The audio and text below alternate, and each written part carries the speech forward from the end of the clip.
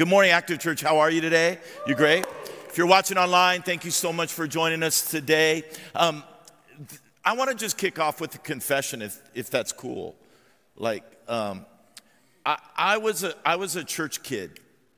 I was a church kid growing up. How many of you were church kids?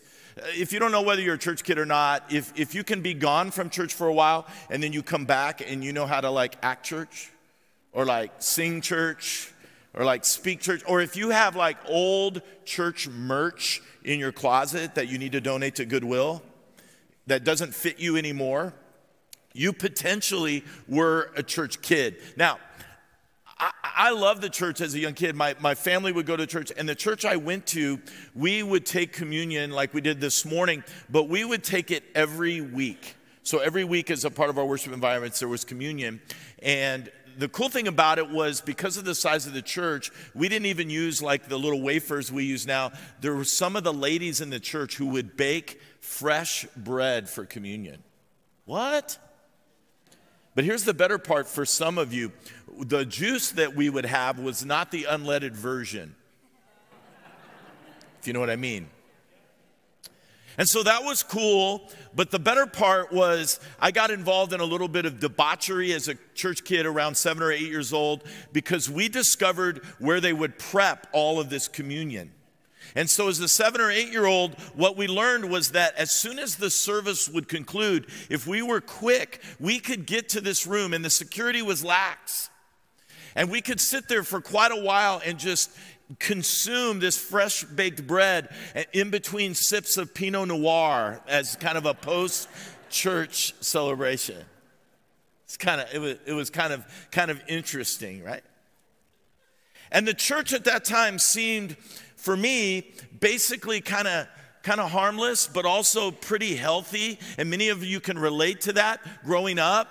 But at the age of 11, something changed in my family because we had gone to church sort of routine. It was that's what we did. And then at about the age of 11, my dad came home one day and announced to the entire family that he had found Jesus. And that he was no longer going to attend church where we attended church.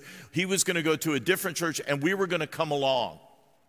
Well, my mom decided that she was not going to come along.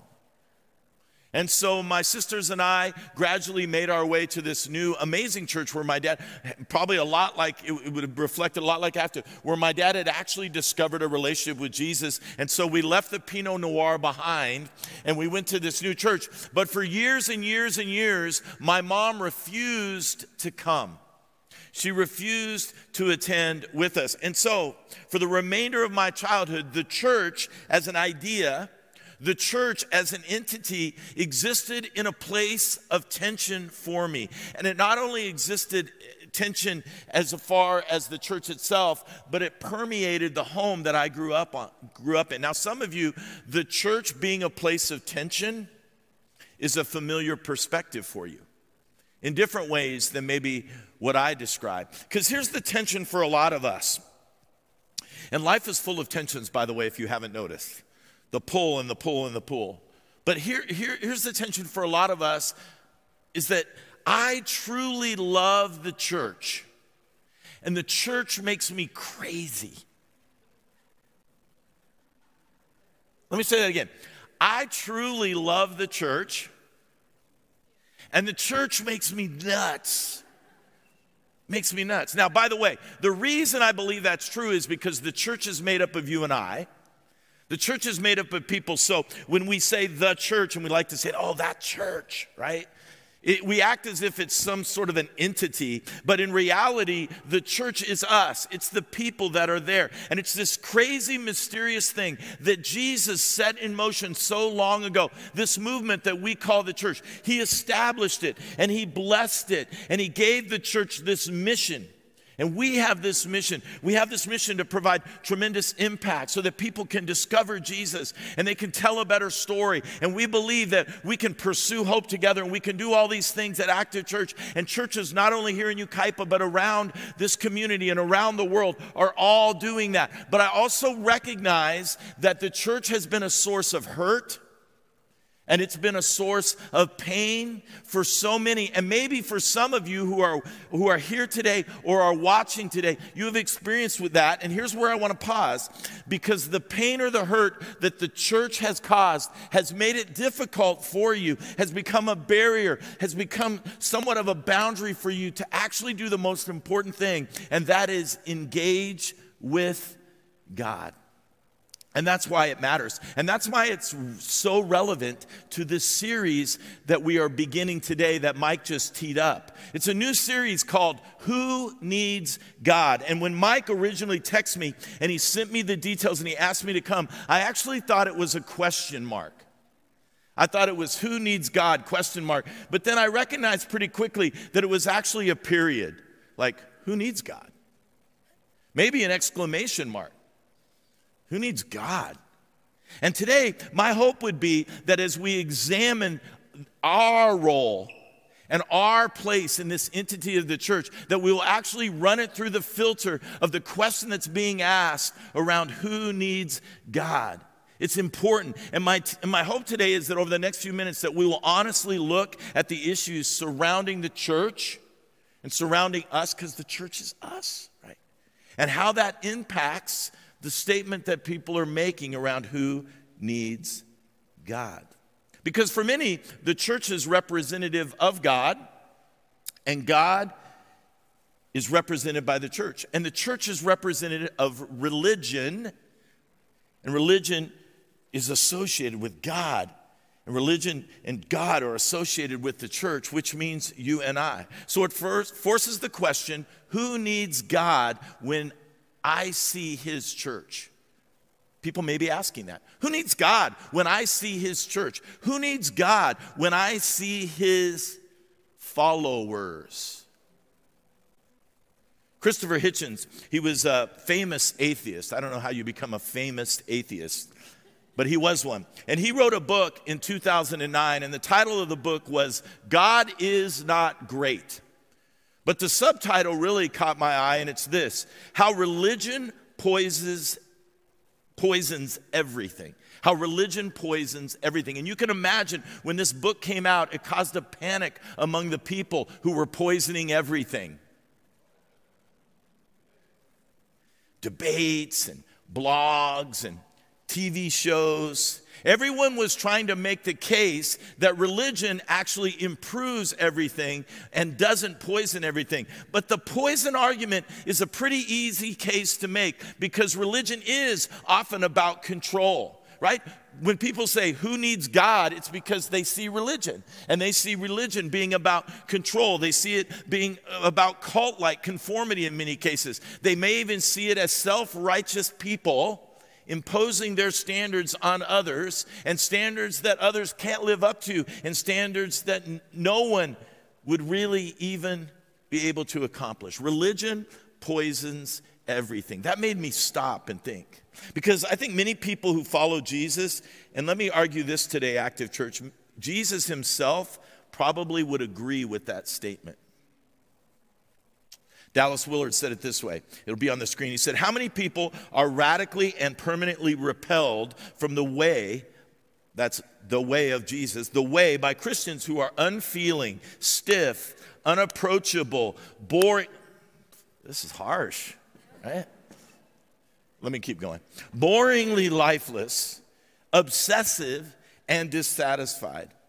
Spirituality wrongly understood or pursued is a major source of human misery and rebellion against God. Who needs God? Who needs God when Christians are stiff? Who needs God when his followers are unapproachable? Who needs God when their lives seem boring and lifeless, not full of joy? Who needs God when I'm around Christians who are dissatisfied? Paul said to the Corinthians this same thing, but he said it pretty simply. He said, your gatherings do more harm than good. Basically what he's saying is, you guys need to take some time off from church. Because the way you're doing it, the way you're living it out is worse than if you weren't doing it at all. And so as we begin this series, Who Needs God? I want to look at some prophetic words together that Jesus said. and spoke to a group of people called the Pharisees in the 23rd chapter of Matthew's gospel, his narrative about Jesus' life. And you can go there if you want. We're only going to focus on a couple verses, but I'm actually going to encourage you to read the rest this afternoon when you're bored, pre-nap, okay? Matthew chapter 23. And what we're about to read are some devastating words as Jesus takes something that has been built up, that is a source of authority and transformation, these Pharisees, and he turns it on its head, and he says, it's empty, and it stands for nothing. He says, what the Pharisees are is making people ask the question, who needs God? If the Pharisees are what God looks like, then I don't know if I want anything to do with it. So let's begin here. Verse 2, Matthew chapter 23, it says this. Then Jesus said to the crowds and to his disciples, so crowds, kind of here, and then these core and key leaders that he was preparing, that he was setting up, who they didn't know it at the time, but he was actually preparing to lead this movement called the church that you and I are a part of right now. Okay. So they're gathered around. And he said to them, the teachers of the law and the what? Say it with me. Pharisees. They sit in Moses' seat. That was an actual seat at one time, but this was metaphorical. It was a place of authority and a place of influence. He said they sit in this seat of authority and influence. So you must be careful to do everything they tell you. And this caught me by surprise because basically he's saying, listen to them. He says they are sitting in a foundation of truth. These are individuals that you can base your life on. You should listen to their teaching. Now, I want to give you a quick context. We cool? In the time of Jesus, there were four main sects. There were these groups who were really these groups, and they were the sects in Judaism that really would pop up here and there. And if you read the New Testament if you read the scripture around Jesus, you would see different points where they would come. There's four of them. Let me go through them real quick, and you'll understand why here in a second. There was this group called the Sadducees. If you're a church kid, you're familiar with the Sadducees, right?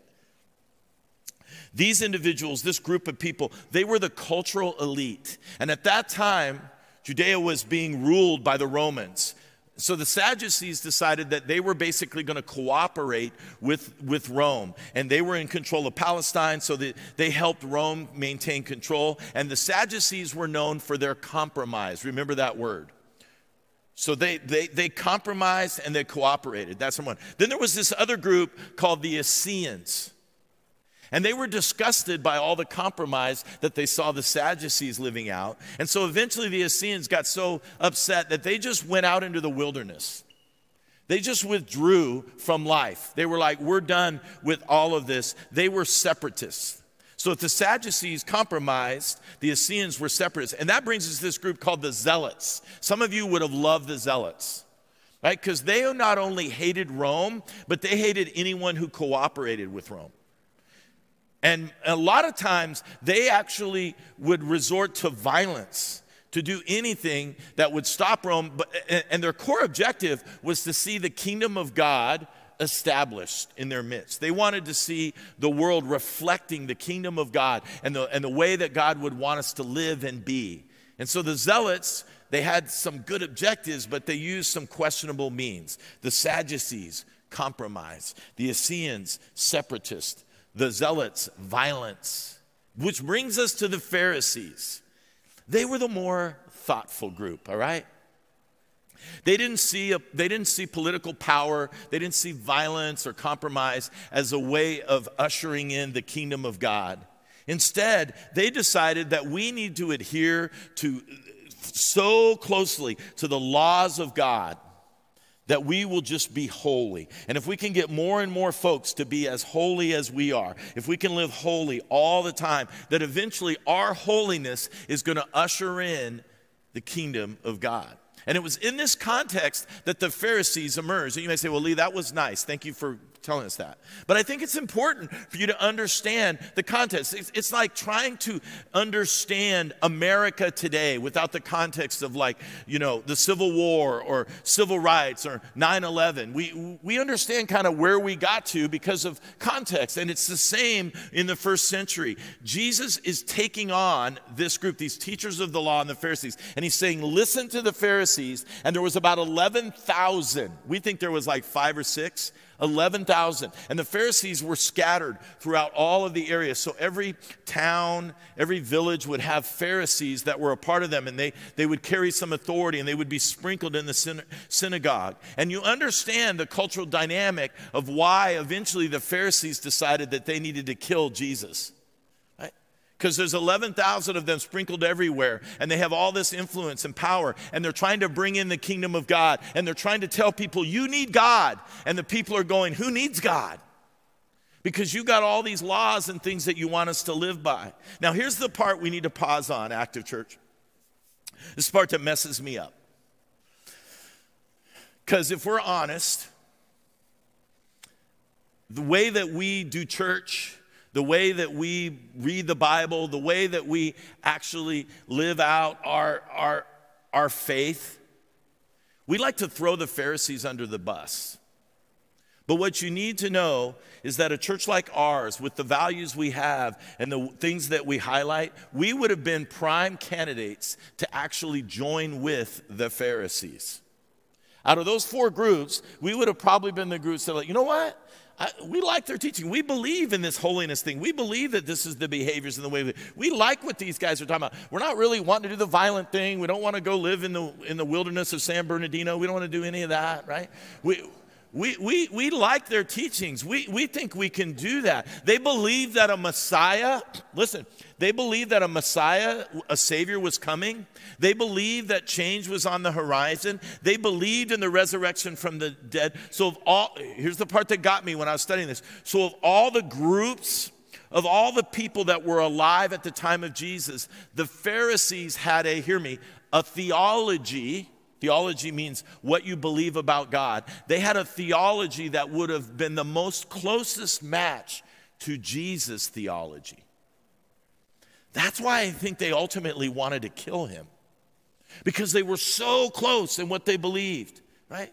Yet the way they applied and practiced it deeply grieved Jesus. He says right off the bat this morning, he acknowledges their position, he acknowledges their teaching and their theology, but then he says, don't practice your faith the way they do. Here's what verse 3 says. He says, listen to them, but then he warns everyone. He says, do not do what they do. That's a lot of do's. Do not do what they do. For they do, there it is again, they do not practice what they preach. He says, they believe the right things, they just don't live the right way. His first statement, this statement is basically the word we're all familiar with. It's this word, hypocrisy. He says, listen, these Pharisees, they have the right ideas. What they teach, you should actually listen to and apply to your life. Just don't watch their lives. Because if you really want to get in connection with God, listen to what they say, but don't do what they do. Because what they're doing is not close in proximity to what God wants. And this is a comment that you may hear, as I do, most oftenly from people who are maybe in the midst of dismantling or deconstructing their faith, people who are in the midst of asking the question, who needs God? It centers around this theme. The Christians I know, they'll say, the Christians I know say one thing, but they live another. Listen, I don't think anyone intentionally sets out to be a hypocrite. Like, whoa, Jesus loves me. This I know. Here I go. I'll be a hypocrite. None of us set out to intentionally do that. It just sort of happens. We simply end up there. There's a psychological idea used in social sciences. I think it applies to this. It's called fundamental attribution error. Fundamental attribution error. And trust me, you've experienced this error this week, even though you didn't know it. Maybe in your parenting or in your marriage, in your workplace, especially if you're on social media, you experienced this week. Okay. Fundamental attribution error basically says this. When I see someone else do something that I don't like, I assign it to their character. But when I do the very same thing, I assign it to my circumstances. Here's the example. Let me give you an example. You're driving somewhere, you got your kids in the car, you're driving them to soccer practice, you're driving along, and all of a sudden you're just minding your own business and someone cuts you off. They're trying to get over, they're in the wrong lane, they've got to exit the freeway, and they cut you off, right? And immediately you're like, oh my gosh, what an idiot, right? I knew when they loosened up the marijuana laws in California, this is what would happen, right? The guy's probably high, he's smoking a joint, you know what I mean? He can't even drive. I knew this was what's going to happen. All these idiots on the road, right? It's character. And then the next day when you're late to work and you're not paying attention, and all of a sudden, you've got to get over the right. You're like, oh, sorry. I'm so sorry, right? I never do this. It's just, I'm late today. I apologize. I just got to get over, right? Because for you, it's your circumstances. For the other person, it's their character. Their mistake is a deeply ingrained issue, right? Some of you got to review your week right now. You're already doing it. You're going, right? This was worth you coming today.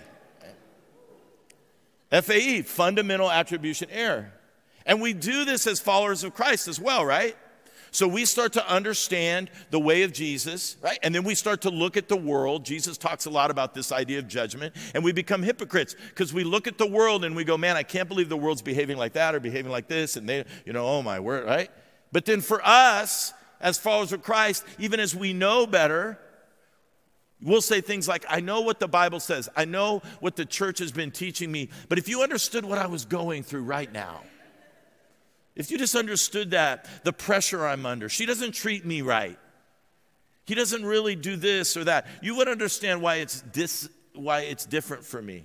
And it's so disillusioning when it happens in our lives, but let's notch it up a level just for the sake of today. It's more disillusioning when it happens in the church, and especially with religious people or followers of Christ or leaders, okay? Leaders. Time after time, we've watched church leaders who have said one thing and done another, and in doing so, they've caused tremendous pain and confusion. And we have to be careful because we look at the leaders, and for them, it's a character issue, and for you, it's a circumstance issue, right?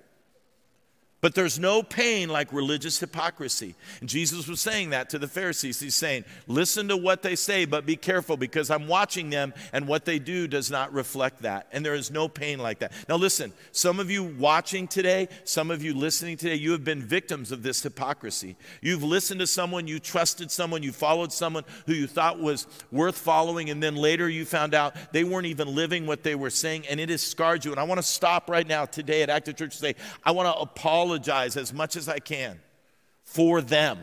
I want to apologize for that behavior because too often the church has harbored that behavior.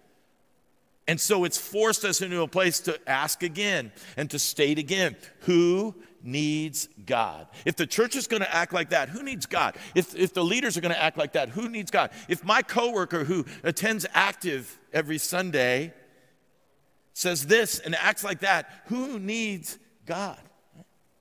And Jesus is saying that to these Pharisees, saying, you're hypocrites. We have to stop excusing these things in others, but also in ourselves. We are sorry if that has impacted you. If that has been a barrier for you to understand what God wants to do in your life. He goes on, he says this, you need to listen to them, but don't do what they say because it's hypocrisy. Okay?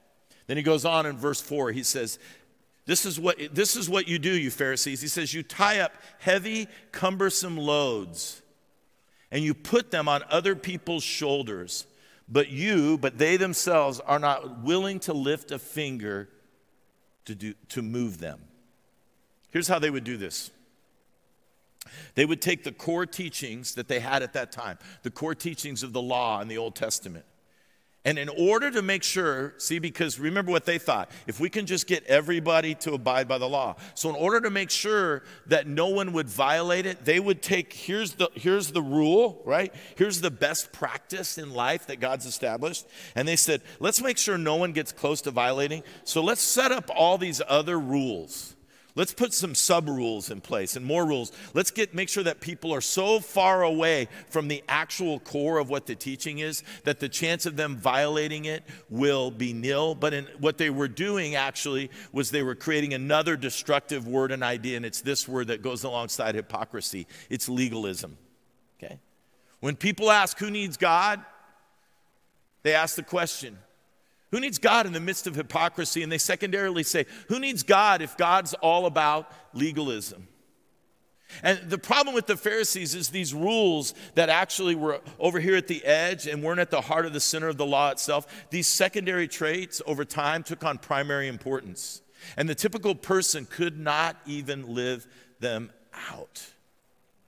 And the Pharisees' hope was that if holiness would take hold, it would usher in the kingdom of God and the Messiah would come. They would say things like, can we make every home holy and every table a temple? Can we live out our lives at a high standard? And let's stop right now. Some of us were like, yeah.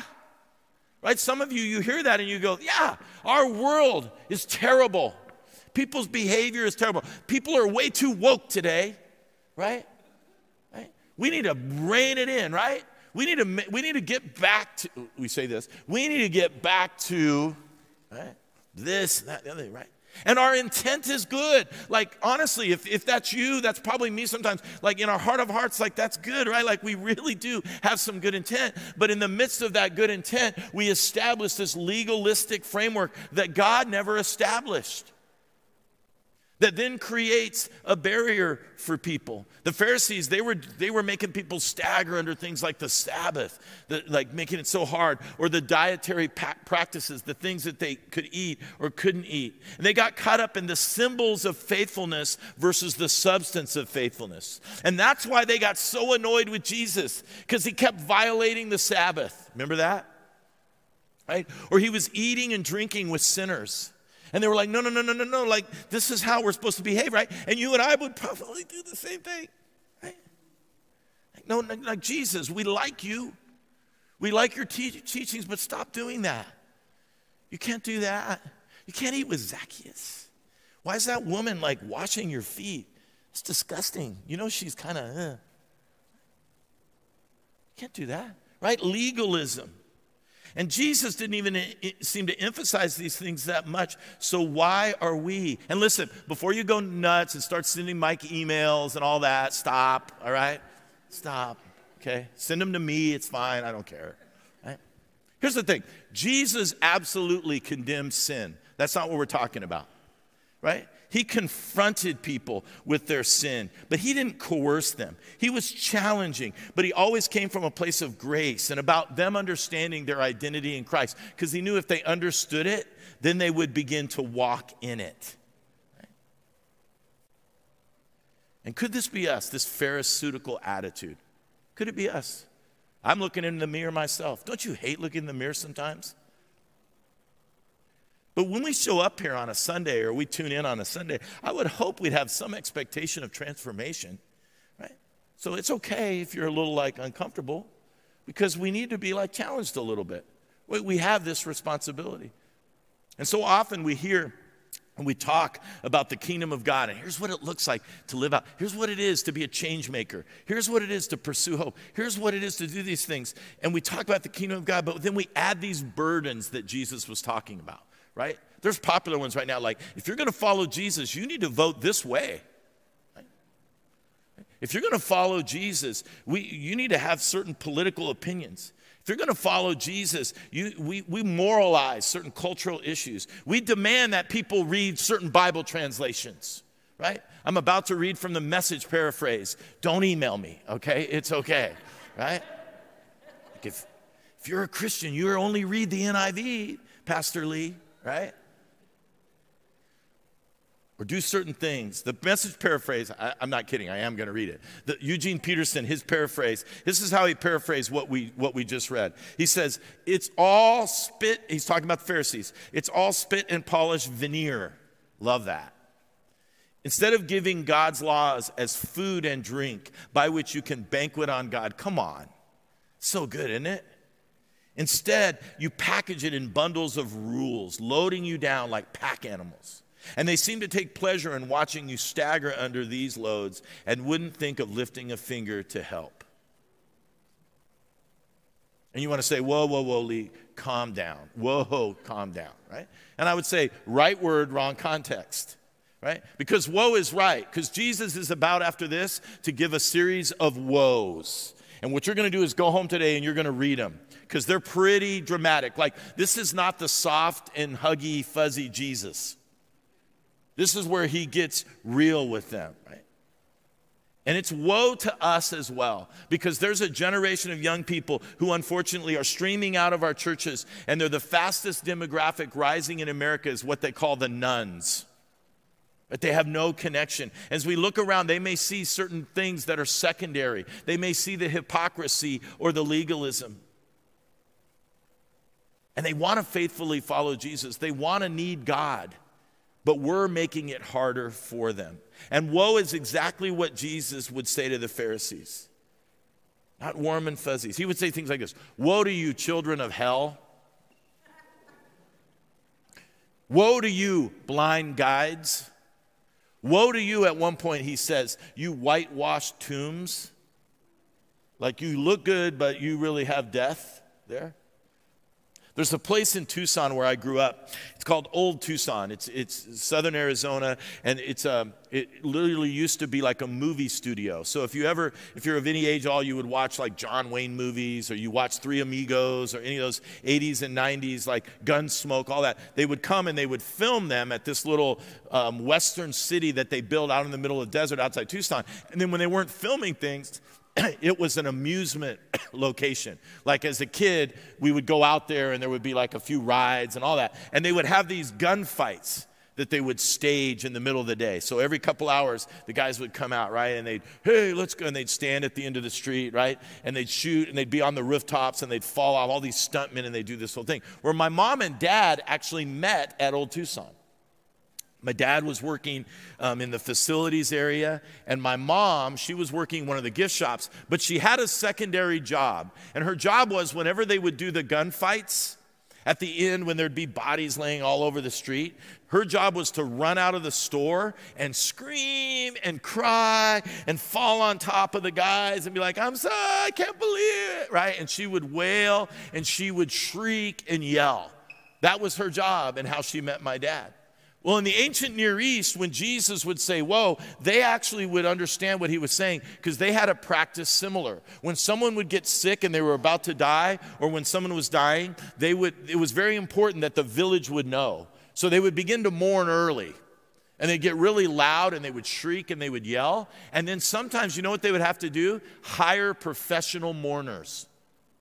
So they would hire people like my mom to come to the house, and they would fall, and they would screech, and they would yell, and they would shriek, and they would tell the whole town this dramatic and impactful noise. You couldn't miss it. And so when Jesus pronounces these woes on the Pharisees, one biblical scholar said it this way. He said, Jesus is a mourner that God has hired to announce to his people that their religious system is dying. Woe to you. Now, we love to memorize and quote and read, and we should. John 3:16, it's great, right? It's kind of the core verse. But we probably should add to it some memorization of 3:17, the next one. Because it says this: not only did God so love the world that he sent his only son, you know the rest. But in 17 it says this: for God did not send his son into the world to what? Read it with me, active. Condemn the world, but that the world through him may be saved. In other words, God did not come in the world for us to live out our lives with hypocrisy. God did not come into the world for us to live out our lives of legalism. It's an announcement of life and freedom and good news. So when Jesus talked about when Jesus talked about the kingdom of heaven, he said things like, it's the best news you've ever heard, right? Think about the pictures he drew when he would talk about it. It's a great banquet. It's like a wedding feast. He says it's like a father who would go to welcome his lost son, or a person looking for a lost coin or a lost sheep and celebrating when they found it. That's the images he gives us, right? It's like a treasure in the field that you find out about it and you sell everything you have so you can buy the field and dig the treasure up. It is full of this joy and all of this celebration and life and freedom. That's what we love about Active Church, is that we have a possibility because of this organization and this community of Active Church that many of you have arrived at rather recently or have been a part of for a long time. We believe that we have a chance to actually live out the good news that Jesus proclaimed. We have a chance to do that, right? So when people say, who needs God? We have an answer, right? But we also have a life that represents something that they might also desire. So here's the question of the day. Here's our question. How can our truth, what we believe about Jesus, what we believe about God, how can your truth be practiced in such a way that we avoid self-righteousness and create a culture that brings life, not death? That's a lunchtime conversation, isn't it? How are we or are we not creating a culture? Are we more bringers of death or bringers of life? We talk about the need to take this good news to those who have not heard it yet or have not responded to it. But maybe what needs to happen a bit earlier is Jesus needs to convert us, people who are followers of Jesus, back into being actual followers of Jesus. Maybe this moment is less about us converting the world and more about Jesus converting us. Who needs God? Maybe we do more, right?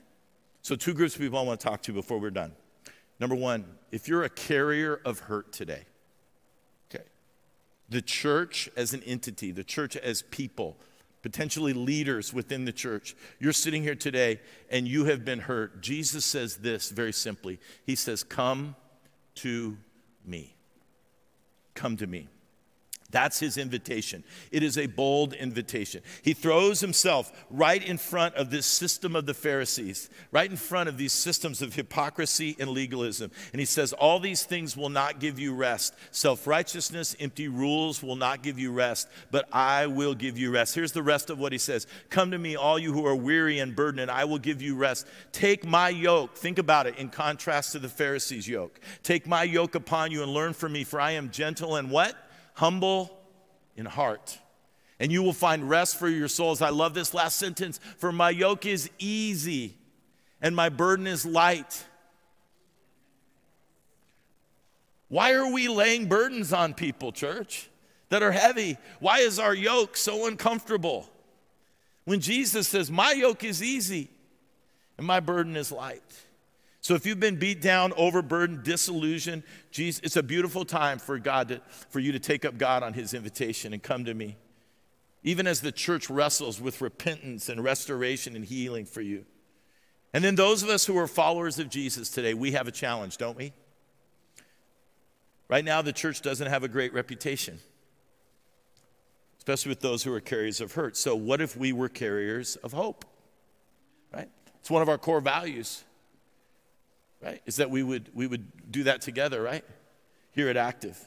And we have to recommit to representing the hope because we carry that responsibility. We can put the life-giving, hope-restoring, disruptive grace of Jesus on display at this moment. We can convert people's religious burdens that they're feeling at your workplace, at the school, in your neighborhood, your cul-de-sac, that club soccer team that your kid plays on, that high school hallway that you walk.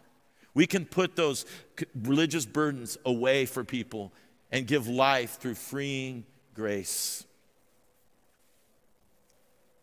Jesus reflects that over here. You were given a packet as you came in today. Very small packet. Take it out. If you don't have one, you can grab one on the way out. Maybe you missed it in the bowl. Don't worry, there's plenty. I wanted you to have this. I don't want you to open it up at this point because I think this is kind of where we land today, right? Because Jesus says, you are the salt of the earth, right? Here's what he says, you are the salt of the earth. I've got a bigger bowl today than you do. He says, you're the salt of the earth. If the salt has lost its what? How can it be made salty again? And this is the question that we should be asking as a church, right? Because I think the world is actually saying this to us. It is no longer good for anything but to be thrown out and trampled underfoot of men. The world's saying, what good is the church? Who needs God? Right? Who needs it? And Jesus is saying, be the salt of the earth. That's what we face right now, guys. Jesus gave this assignment, that we would be salt, that we would bring life, that we would bring that vibrancy, that we would bring, for lack of a better word, flavor, right? The good news of Jesus. Now listen, legalism is complex, right? But legalism is simple. Compassion is complex. Like legalism, the hard rules, boom, right? That's simple. This is how you live. This is how you do, right? When we want to be compassionate, when we want to live as the salt of the earth, I want to warn you, it gets really complex. We got to deal with people's issues. It gets messy. We can't just blow them off. Right? But Jesus says, be the salt of the earth. Be the salt of the earth. Here's what simple saltiness looks like. I was in Texas 3 weeks ago. I was with the church there, and I went out to dinner on Saturday night to a Mexican place. I went out to dinner with Tiffany and Mike last night to a Mexican place. It must be a thing. So we're out at dinner at this place, and we're just having conversation. And I noticed this gal that worked at the establishment walking by, and she looked tired and just looked like she was having a day. And eventually she comes over to our table, and the pastor that I was with leaned over to her and he said, hey, how you doing? And she said, I'm not doing well at all. She said, my back is in so much excruciating pain. She was kind of bent over. She said, I can barely walk, but I've been waiting for 6 weeks, insurance and all that, to get an MRI to find out what's going on. And she says, I can't stay home. I got to come to work. Right? So she's just, and so he leans over to her and says, can we just pray for you right now? Right? And I'm like, I just want my quesadilla, man. Like, what are we doing, right? But he leans in and she leans over. And it wasn't like a moment, like the whole restaurant didn't stop. Nobody even knew what was going on. And he just grabbed her hand and I just leaned in and put my arm on her shoulder. And he just prayed a simple prayer of just comfort and peace. And as he was doing that, I was just thinking of this, right? The salt's just getting poured out on her. And when we were done praying, she stood up and she wasn't healed. Her back still hurt, right? But there was healing that was beginning in her heart because of that moment. Because he was salty at that moment. And she had a little bit of hope and a little bit of peace and a little bit of encouragement that she walked away with to finish her day and hopefully move on into her life. Because compassion is complex, folks. And so here's what I want to challenge you to do this week with this packet of salt. Maybe this afternoon or tomorrow morning, you need to walk your neighborhood and you need to tear open the salt. Don't put it in the neighbor's plants and kill their plants. But you need to walk your neighborhood and you just need to give it a little, right? Maybe you need to go into your office at your work tomorrow. Maybe you need to take a little larger salt shaker and place it next to your computer where you hack out emails all day, right? And just go. Maybe Active Church, with all the salt that we can spread through our neighborhoods and our schools and our workplaces, we actually are crazy enough to believe that we can see the kingdom of God transform the communities that we live in, right?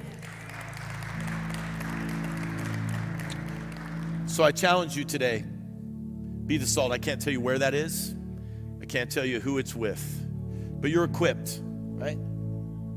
And I want to pray with you today that will actually be true in your life today and throughout this week and beyond. Can I pray with you? Father, we just pray right now in your name that we would take the salt of the kingdom of God, the power at which it is, and God, that we would take the responsibility seriously to live it out in its fullness. God, we ask right now, for those of us who have lived a bit on the hypocrisy side, for those of us who have maybe unintentionally have stepped into a season of legalism. God, I pray that we would repent. God, that we would confess that and we would step it back. And we would lead with the saltiness that your kingdom of God, that we would lead with your example of the yoke being easy and the burden being light. God, help us as individuals and as a church to reflect that, because we know we live in a community who needs God. And God, help us to be that portal, that pathway for them to discover you as we pursue hope together. God, we ask this in your name. Amen.